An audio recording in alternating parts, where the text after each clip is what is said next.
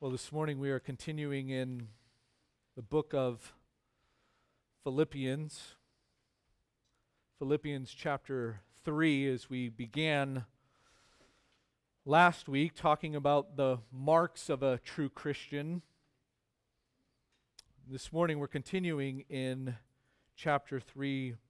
We'll be looking at verses 4 through 7. And so I would encourage you to open your Bibles and follow along as I read our passage for us. But to set the context here, I'm going to begin in verse 1. Philippians chapter 3, beginning in verse 1. Finally, my brethren, rejoice in the Lord. To write the same things again is no trouble to me, and it is a safeguard for you. Beware of the dogs. Beware of the evil workers. Beware of the false circumcision.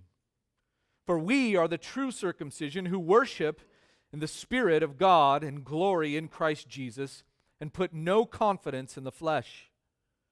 Although I myself might have confidence even in the flesh.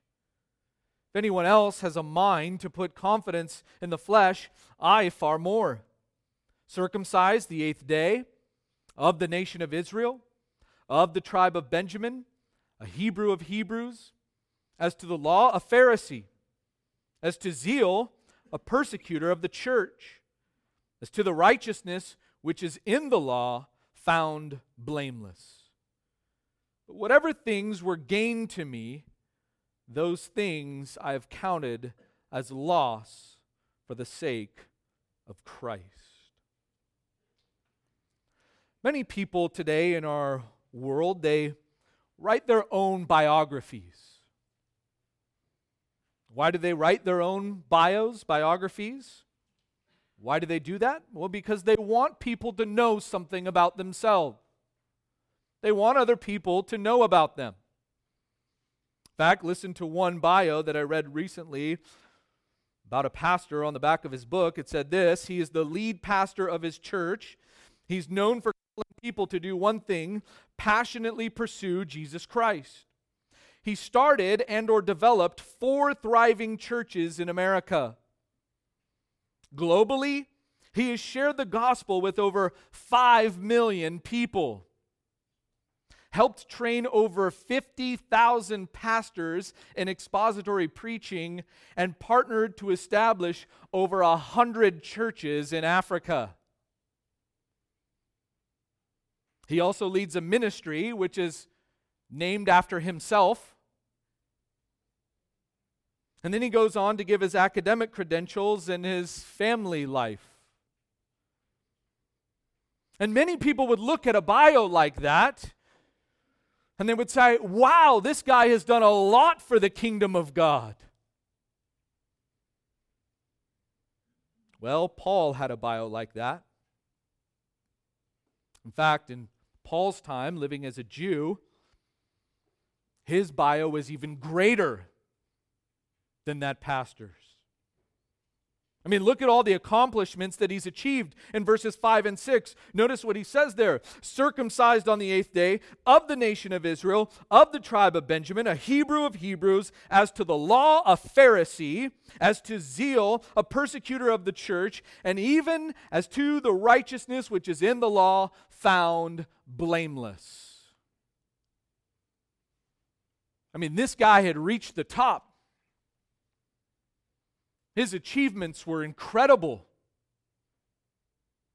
And any Jew reading a bio like that would stop and they would go, wow, Paul, you are amazing.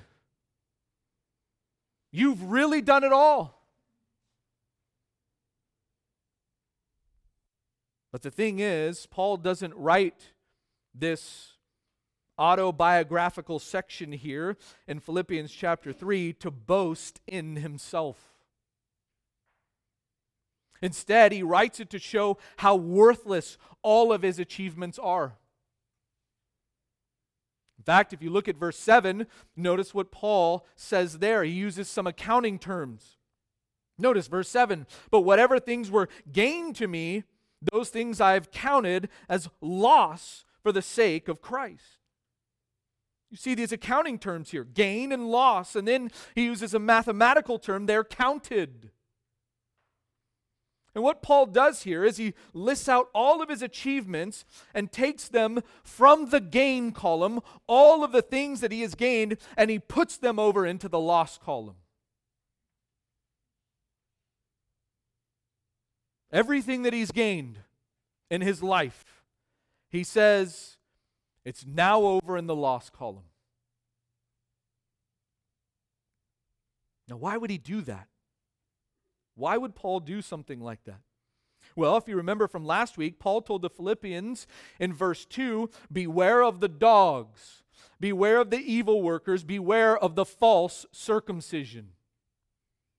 Who were these dogs, these evil workers, those of the false circumcision? Who were these guys? This was the Judaizers. They were the Judaizers. And the Judaizers taught that salvation was by faith plus works. Salvation by faith plus circumcision and obedience to the law of Moses. Faith plus works. And they thought that their achievements had somehow gained them favor with God. And listen, most people today in the world believe this. Most people believe this. Most people in our world today believe that they will get to heaven by some good works. Because all religion outside of biblical Christianity teaches that you can get to heaven by your good works. All religions.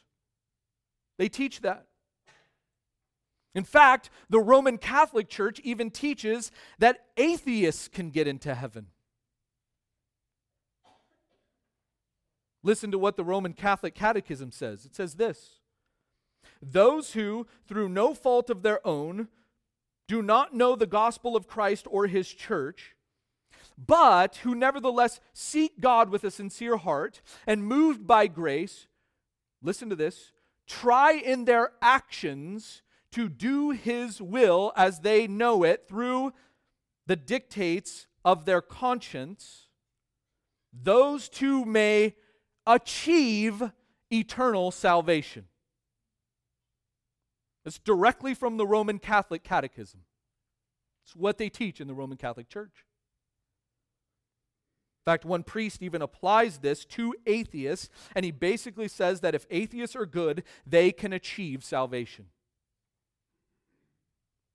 without the gospel.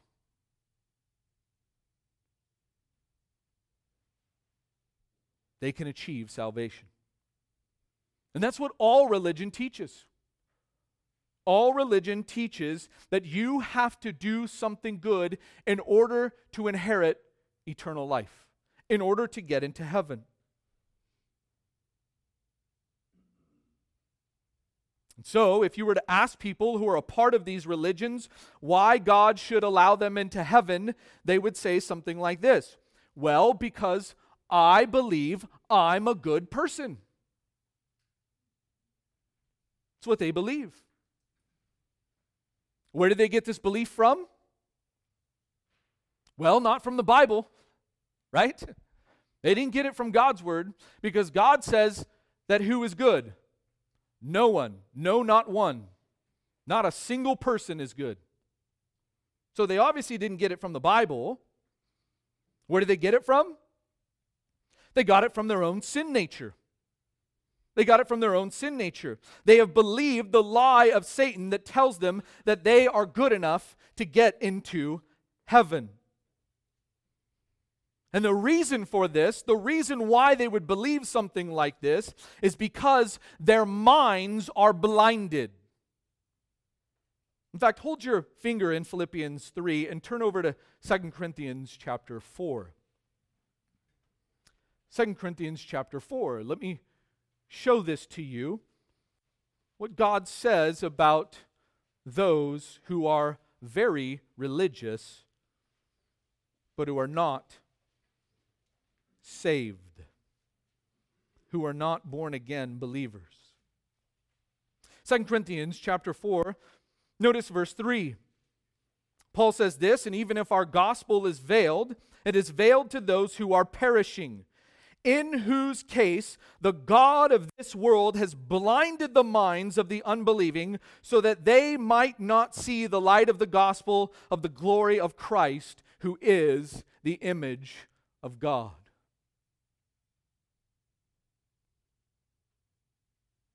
What is he telling us here? Satan has blinded their minds so that they will not believe the truth, so that they will not realize and recognize that they are not good, as Scripture teaches. You see, Satan is behind all false religion. He's behind all false religion. As John MacArthur says, the God of this world is Satan, who controls the ideologies, opinions, hopes, aims, goals, and viewpoints in the world. He's behind the world system of philosophy, psychology, education, sociology, ethics, and economics.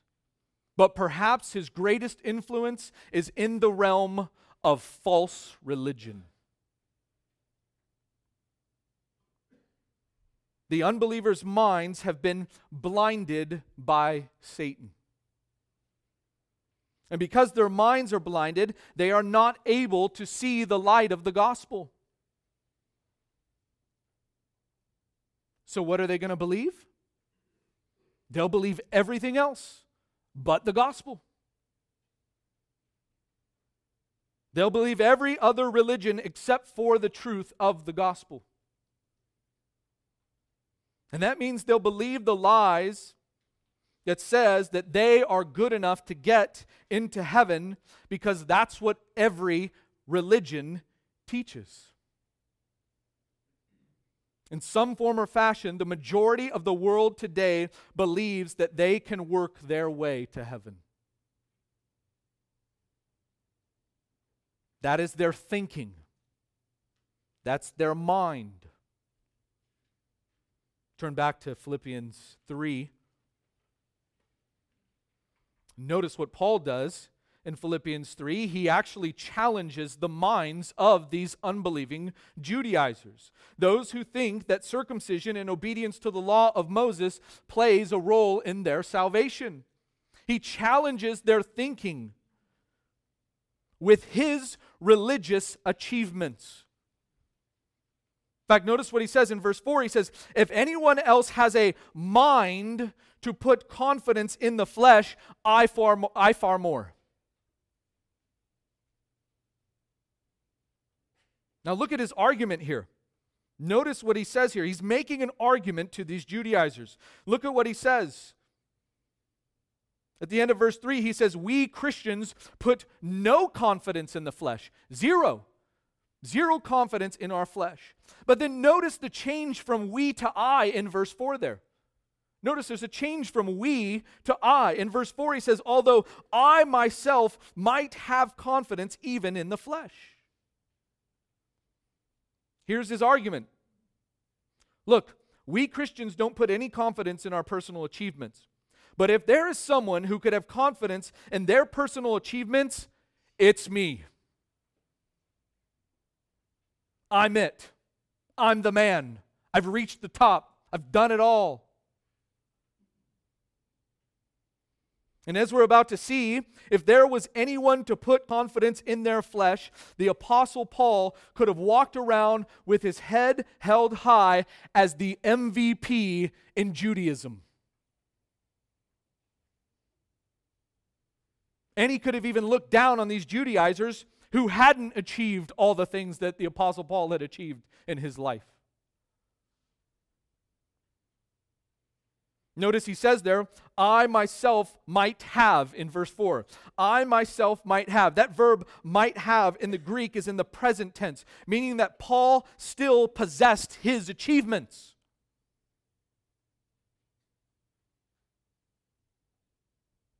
It's not that they all went away when he was saved. He couldn't stop being an Israelite. He couldn't stop being a Jew circumcised on the 8th day when he got saved. He had earned all of these achievements. He had done all of this. But he says, as far as salvation is concerned, they mean absolutely nothing. Zero. Nothing. So why does he bring all these up? Well, he brings all of these up here for the sake of argument, to show how ridiculous it is to put any confidence in your flesh to earn your salvation. And so he challenges their mind. He challenges their thinking against his list of achievements. And he basically says, if there's anyone who wants to challenge me against all that I have achieved, bring it on. Bring it on. Guaranteed, none of you Judaizers, you false teachers, have done more than what I've done. Bring it on. You see, because Paul was blinded by Satan before he was born, his thinking was that he had to uphold the Torah, the law, that is the law, in order to earn his salvation. That was his thinking. But his mind has been changed. The blinders were taken off, and he now understands and believes the true gospel. And in these next 3 verses here, we're going to see the mind of a true Christian. The mind of a true Christian. Last week we saw the marks of a true Christian. This morning we're going to see the mind of a true Christian as it relates to salvation. And what Paul does here is he lists 7 reasons why he could have confidence in the flesh. If there was anyone to have confidence in the flesh, it was the Apostle Paul. And he gives 7 reasons here why he could have confidence in his flesh. The first 4 that he lists there have to do with his inherited privileges. That is Paul's Jewish credentials, things that Paul played no role in inheriting. He just inherited them. But then the next 3 have to do with his personal achievements, things which Paul did play a direct role in achieving. And so we're going to break this down into 2 simple points. 2 simple points this morning. The first point is this: the mind of a true Christian denies personal pedigrees. The mind of a true Christian denies personal pedigrees. Look at verse 5. He says, circumcised the 8th day, of the nation of Israel, of the tribe of Benjamin, a Hebrew of Hebrews. Stop right there. Now, as we work our way through these 4 achievements here, we're going to see Paul make a stronger and stronger argument for his pedigree. Notice that he begins this list with circumcision on the 8th day. He was circumcised on the 8th day. Now, since he was only 8 days old when this happened to him, obviously he had no part in this, right? He had no part in it. But his parents were devout Jews who had him circumcised on the 8th day. Why? Why did his parents have him circumcised on the 8th day? Well, because they were obedient to the law. They wanted to be obedient to the law. Back in Genesis 17 and verse 12, God commanded Abraham and his descendants as a sign of the covenant with them to circumcise every boy on the 8th day. And then this was handed down to Moses as well. We read about it in Leviticus 12:3, where it's reiterated to Moses again that all of the male boys on the 8th day were to be circumcised. We then see that even John the Baptist's parents upheld the law of Moses. And even Mary and Joseph had Jesus circumcised on the 8th day. And then Paul's parents followed the law, and they did the same thing with Paul. As one commentator says, Paul's law righteousness began before he could personally will it to be so. He didn't have the will to do that. He didn't make the decision or make the choice. Somebody else did it to him.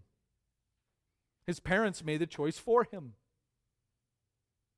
That's where his law righteousness began. Even before Paul was able to uphold the law out of his own will, because of his parents, he was upholding the law. And for Paul to tell us that he was circumcised on the 8th day shows us that he was a very devout Jew. Of the Jews, he was of the sect that was the most devout. And it shows us he wasn't like all of the Jews, but he was like all the devout Jews. How does he show us that? Well, do you remember Abraham and his 2 sons? Who were they? Ishmael and Isaac. Ishmael and Isaac, 2 sons. Who was the promised son? Isaac was. And when was he circumcised? On the 8th day. What about Ishmael? When was he circumcised? When he was 13 years old. 13. What is Paul saying here? He says, I'm not like the Ishmaelites. I'm not like them. I'm not like them, Ishmael and all of his descendants who were circumcised in the 13th year. No, I go all the way back to Abraham through Isaac, the promised son who was circumcised on the 8th day. And Paul is also not like the proselytes, those who were not born Jews, but later in life converted to Judaism and had to become circumcised as a part of the ritual. As a part of becoming a Jew, they would have had to become circumcised. These proselytes, Gentiles, becoming Jewish, they would have had to go through that ritual. But Paul says, I'm not like them. Paul says, I'm a true Jew who had devout Jewish parents who had me circumcised on the 8th day. Which means he grew up in a Jewish home with parents who were faithful to the rituals of Judaism. For many people today, this would be like baptizing an infant. Being baptized as an infant and thinking that infant baptism somehow saves them. And there are many people today who do this. And there are many people today who think this, that I was baptized as a child and therefore I'm good to go. I'm getting into heaven. They think that their eternity is secure in heaven because of this experience that happened to them when they were a child. But listen, church, that cannot save anyone. It doesn't save anyone. A true Christian understands that no experience saves them. Notice then after circumcision, Paul continues with his pedigree, and he says in verse 5, of the nation of Israel. He's of the nation of Israel.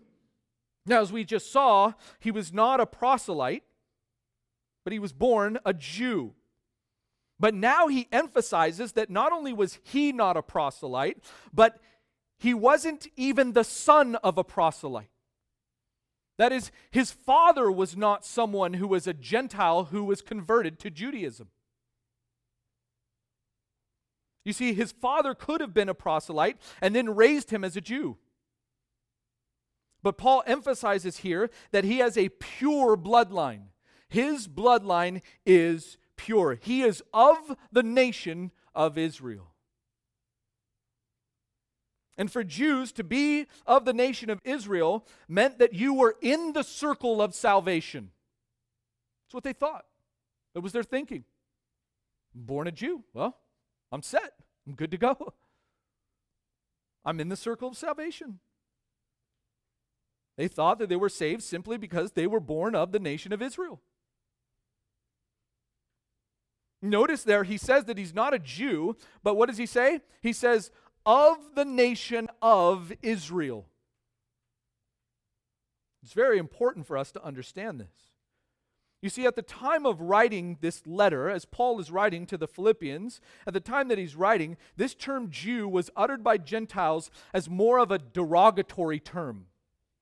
Some people even use it that way today, as a Jew, derogatory term. But here Paul doesn't say that he's a Jew, right? He doesn't say that he's a Jew, but he says he's of the nation of Israel, which meant that he was an Israelite. That's how he identifies himself. I am an Israelite. And stating that he is of Israel or an Israelite would essentially be saying, I am a part of the privileged people of God. See, amongst the Gentiles, they would say, oh, Jew, using it in a derogatory term, but he says, no, I'm not a Jew. I'm an Israelite. I am of the privileged people of God. That's who I am. It's a way for the Israelites to boast in themselves. Paul says of the Israelites in Romans 9:4, to whom belongs the adoption as sons, and the glory, and the covenants, and the giving of the law, and the temple service, and the promises, whose are the fathers, and from whom is the Christ. God gave the Israelites the covenants, the giving of the law, the promises. He chose them. And then in Ephesians 2:12, he contrasts that against the Gentiles, where he says this, remember that you, Gentiles, were at that time separated from Christ, excluded from the commonwealth of Israel, and strangers to the covenant of promise, having no hope and without God in the world. But not the Israelites. No, not the Israelites. They were God's chosen people. They were the privileged ones. And yet Paul doesn't bank on his nationality for salvation. He doesn't bank on it. You see, there are many people today who think that because they're born into a Christian family, that automatically makes them saved. I often think of these people like a Costco membership. You walk into Costco and you just show them your card, and all these people behind me, they're with me. They all get in too. Born into a Christian family. Good to go. But that's not how it is with God. It's not how it is with God. We aren't saved because of our Christian heritage or our Christian parents. And true Christians understand that they cannot bank on their heritage to save them. Well, Paul continues to move on, and he says, notice he says, of the tribe of Benjamin. That he's of the tribe of Benjamin. Now he's getting more specific. Not only is he an Israelite, but he's of the tribe of Benjamin. Now, who is Benjamin? Who is Benjamin? What importance would this have in Paul's life? Well, if you remember reading in Genesis 35, Benjamin was the baby of the 12 boys. The 12 tribes who became the 12 tribes of Israel. He was the baby. He was the youngest of all the brothers. He was the last son then of Jacob. And he was born of Rachel. Rachel was his mother, who was Jacob's favorite wife. Rachel was. Benjamin, in fact, was the only son who was born in the Promised Land. The only one of the 12 who was born in the Promised Land. The tribe of Benjamin also gave Israel their first king. Who was that?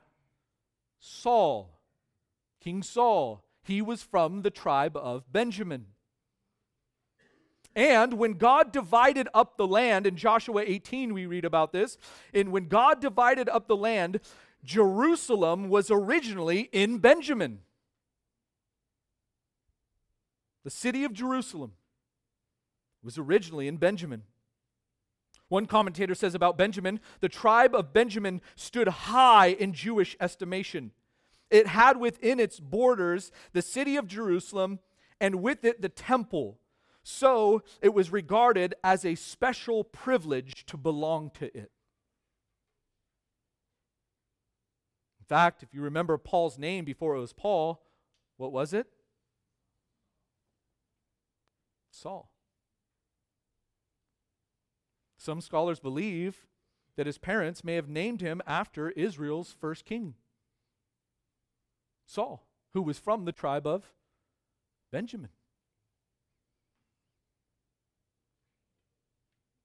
And so Paul was not just from any tribe in Israel. He was from a very highly honored and respected tribe in Israel. But there's more to his pedigree. It doesn't stop there. He continues on. You want to know more? You want to know more of my achievements and how great I am? I'm going to tell you. Notice he says in verse 5, a Hebrew of Hebrews. He's a Hebrew of Hebrews. Now we know that Paul was born in Tarsus in Cilicia, which was a free city in Rome. It's a Roman city. In fact, it was a pagan city. And so that's why Paul could say that he was a Jew, but also that he was a Roman citizen as well, because he was born in Tarsus, a Roman free city.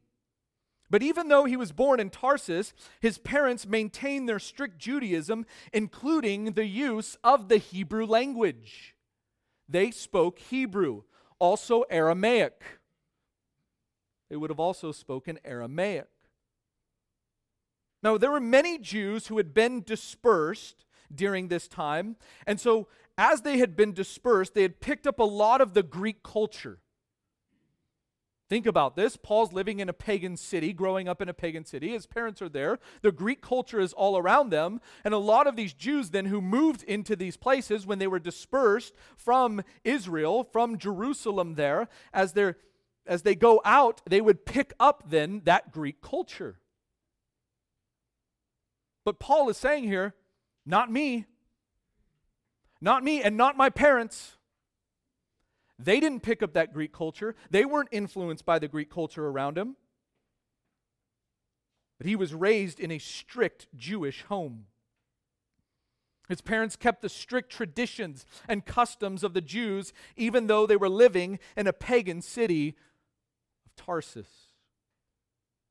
Paul also tells us in Acts 22 and verse 3 that in his early years, he actually moved to Jerusalem where he was educated under Gamaliel, who was the chief teacher of the Jews. And so if there was anyone who could claim to be a devout Hebrew, it was Paul. It was Paul. He was a Hebrew. His parents were Hebrews. And implied in this is that his whole lineage was Hebrew, a pure line that wasn't mixed with any Gentile influence. But listen, church, God is not impressed with Paul's pedigree. He's not. None of that can save him. None of that can save a single person. And Paul knew it. That's why he was so against the false teaching of the Judaizers who taught faith plus works. Dogs, evil workers of the false circumcision. Why are they dogs? Because they're teaching a false gospel, faith plus works.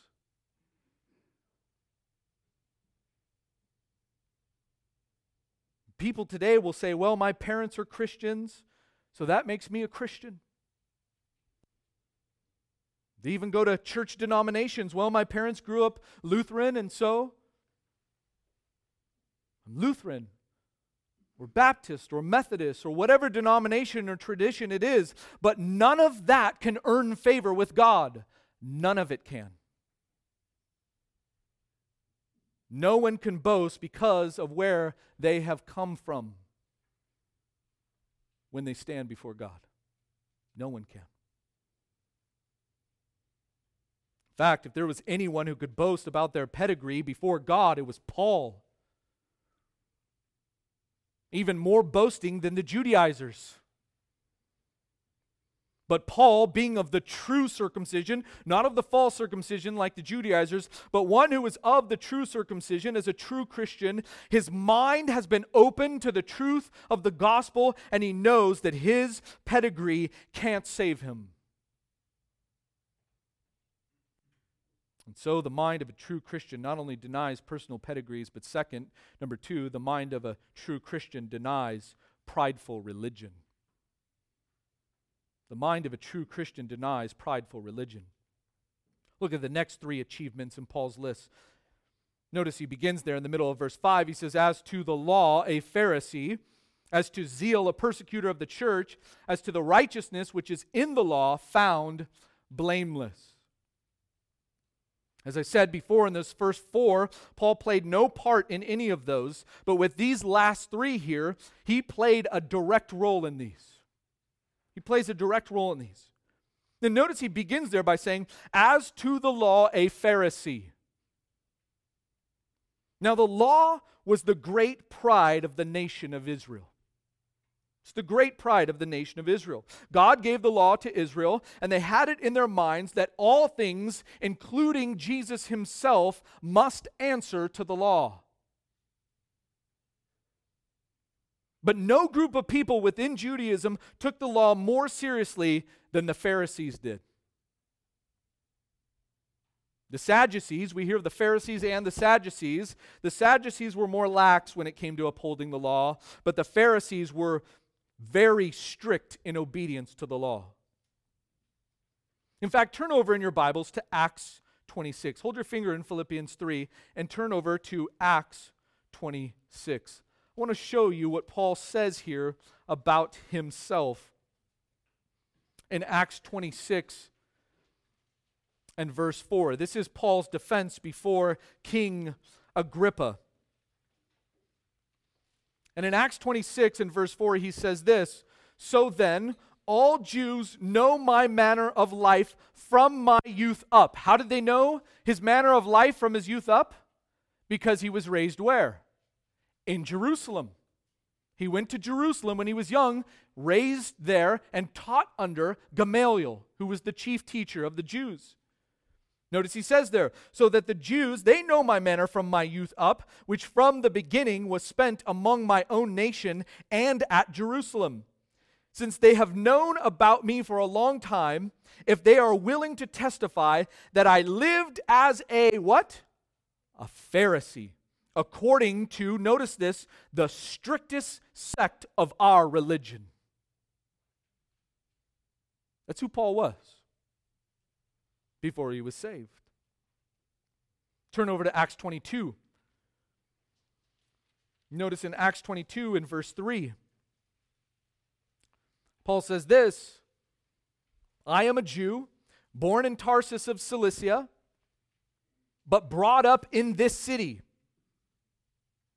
educated under Gamaliel, strictly according to the law of our fathers. Notice this, being zealous for God, just as you all are today. In fact, he goes on in verse 4 and he says, I persecuted this way. What was the way? It's the church. It's the church. I persecuted this way to death, binding and putting both men and women into prisons. You see, Paul was a Pharisee who lived according to the strictness of the law. And these Pharisees were very religious people.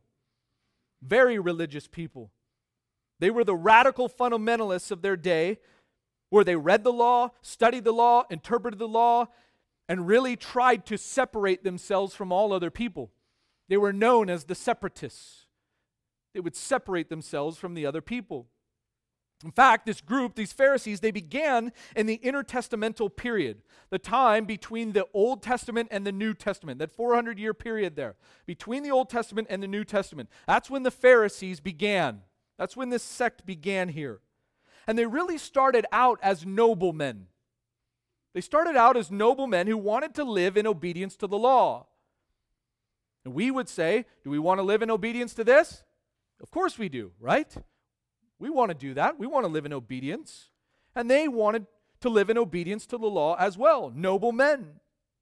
But over time, they began to believe that it was their strict observance to the law that saved them. They were very religious men. They were the spiritually elite of their time. But they got to a point where they were so zealous for the law that they began to criticize and punish those who went against it. In fact, we saw that even with Paul, right? What did he do to the church? Put them to death. Persecuted them. This was Paul, a Pharisee. Now turn back to Philippians 3. Notice what he says there in verse 6. Not only was he a Pharisee, but in verse 6 he says, as to zeal, a persecutor of the church. In fact, it was Paul who was standing there giving hearty approval to the stoning of Stephen in Acts chapter 8. He was giving hearty approval to it. In Acts 8 and verse 3 we read, but Saul began ravaging the church, entering house after house and dragging off men and women. He would put them into prison, persecuting the church. And why was he doing all this? Why was Paul persecuting the church like this? Because of his what? His zeal, passion. He was a very zealous man, and what was he zealous over?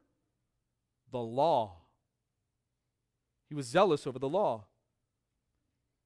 You see, zeal can be a good thing. Zeal can be a good thing when it is accompanied with knowledge, with true knowledge. In fact, Paul says in Romans 10 and verse 2 about the Jews, he says, for I testify about them that they have a zeal for God, but not in accordance with knowledge. And that's how Paul was living his life. He had a zeal, but it was not in accordance with the truth of Scripture. Not in accordance with knowledge. He was very religious, and he saw obedience to the law as the means of his salvation. He thought that the law was how he could earn his righteousness before God. In fact, Paul was so zealous that he says in Galatians 1:14, and I was advancing in Judaism beyond many of my contemporaries among my countrymen, being more extremely zealous for my ancestral traditions. Very passionate man, very zealous for the law. But his zeal was not in accordance with what? Knowledge. With the truth. With the proper knowledge of God and His Word. And so his zeal turned Paul into a persecutor of the church. And if these false teachers, these Judaizers, wanted to measure their zeal against Paul's zeal, they would take second place. There was no one more zealous than Paul. He had reached the top. He was among the religious elite, and he had done a lot to earn that position of Pharisee. In fact, Paul was so good that he raises the bar all the way to the top and shows these Judaizers what he had attained. In fact, notice what he says at the last part of verse 6. Notice what he says there. As to the righteousness which is in the law, found what? Blameless. Wow, Paul. You see, these Judaizers, they were trying to obtain a righteousness by upholding the law. They're trying to get right with God by keeping the law of God and being religious. And Paul says that his external righteousness was so good that if anyone wanted to come and throw blame at him, the verdict would be read and it would be what? Blameless. Come on, bring an accusation against me. Bring it on. We'll find out what the verdict is. You know what the verdict's going to be? blameless, externally righteous. Now, Paul is obviously not saying here that he had reached some kind of perfection. He wasn't perfect in any means. But what he's saying here is that externally, he understood that if somebody wanted to come and throw blame at him, they wouldn't find any.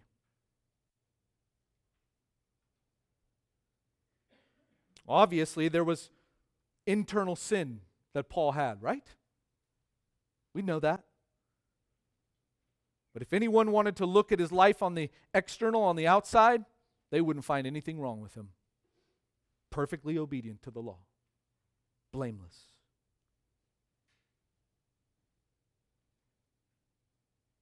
Now, look at that list.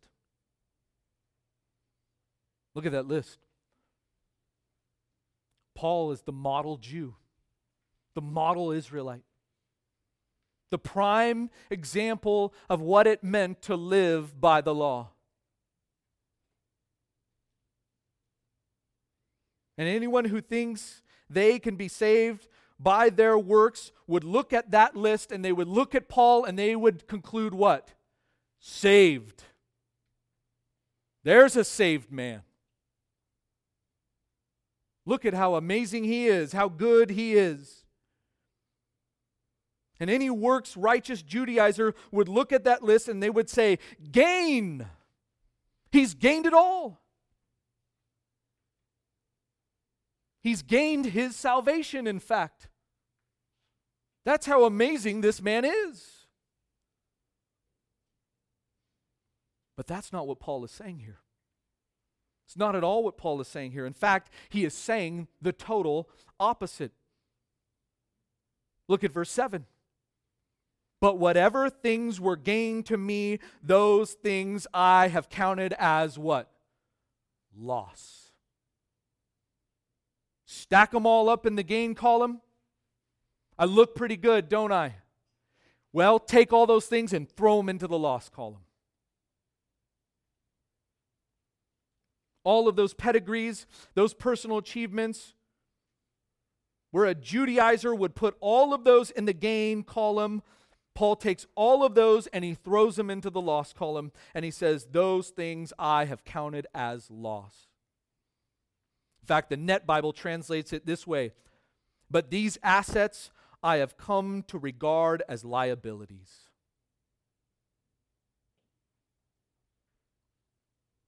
Notice that word counted there in verse 7. That word counted. That word counted there means to think, consider, or regard. To think, to consider, or regard. And it points to a settled determination in the mind, in one's thinking. And Paul used to think of himself as great, magnificent. He's gained it all. But now he thinks of all of that stuff that he has achieved as loss. It's all loss. This is not some riches to rags kind of story where Paul is thinking that he lost something. But the things that he used to hang on to are now nothing but millstones around his neck that would take him down to the depths of the ocean and destroy him.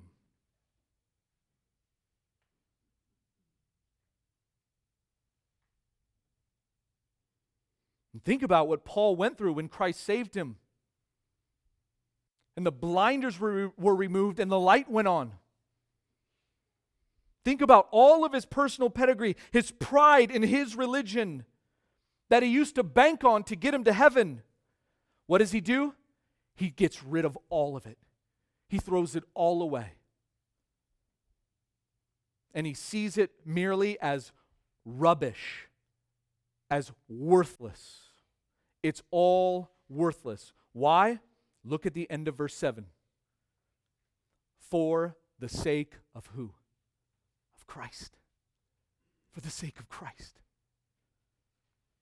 Because when the blinders fell off and his eyes were open and he repented of his sins and put his faith in Christ, he knew that he had gained who? Christ. And therefore, listen, church, he gained everything. He gained it all. Because he gained Christ.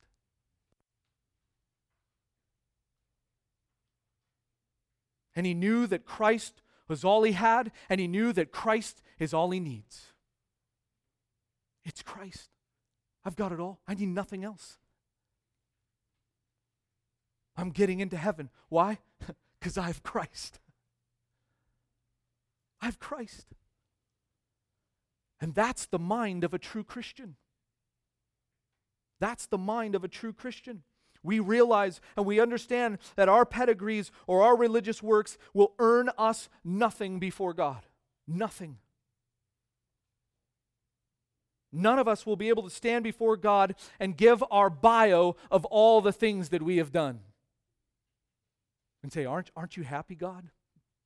Aren't you glad I did all of that? It's all rubbish. The only righteousness that we can cling to is the righteousness of Christ that comes through faith in Him. That's it.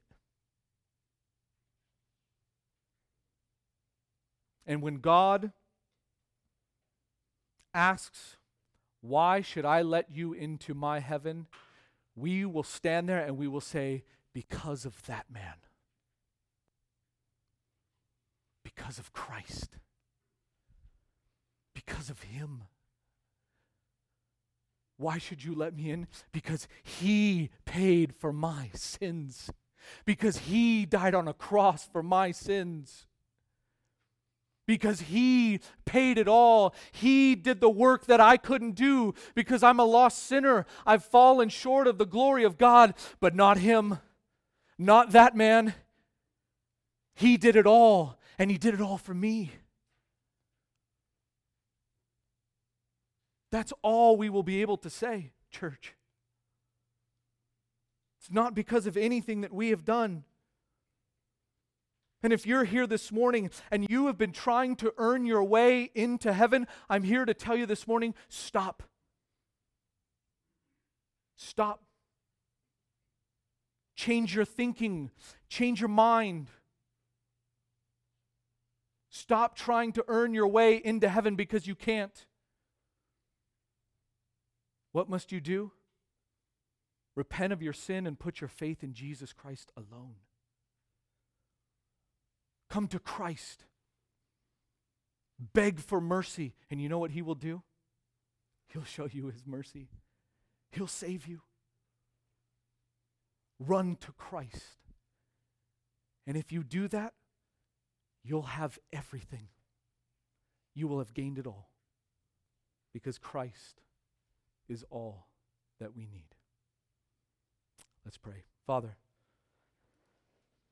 thank you for Christ,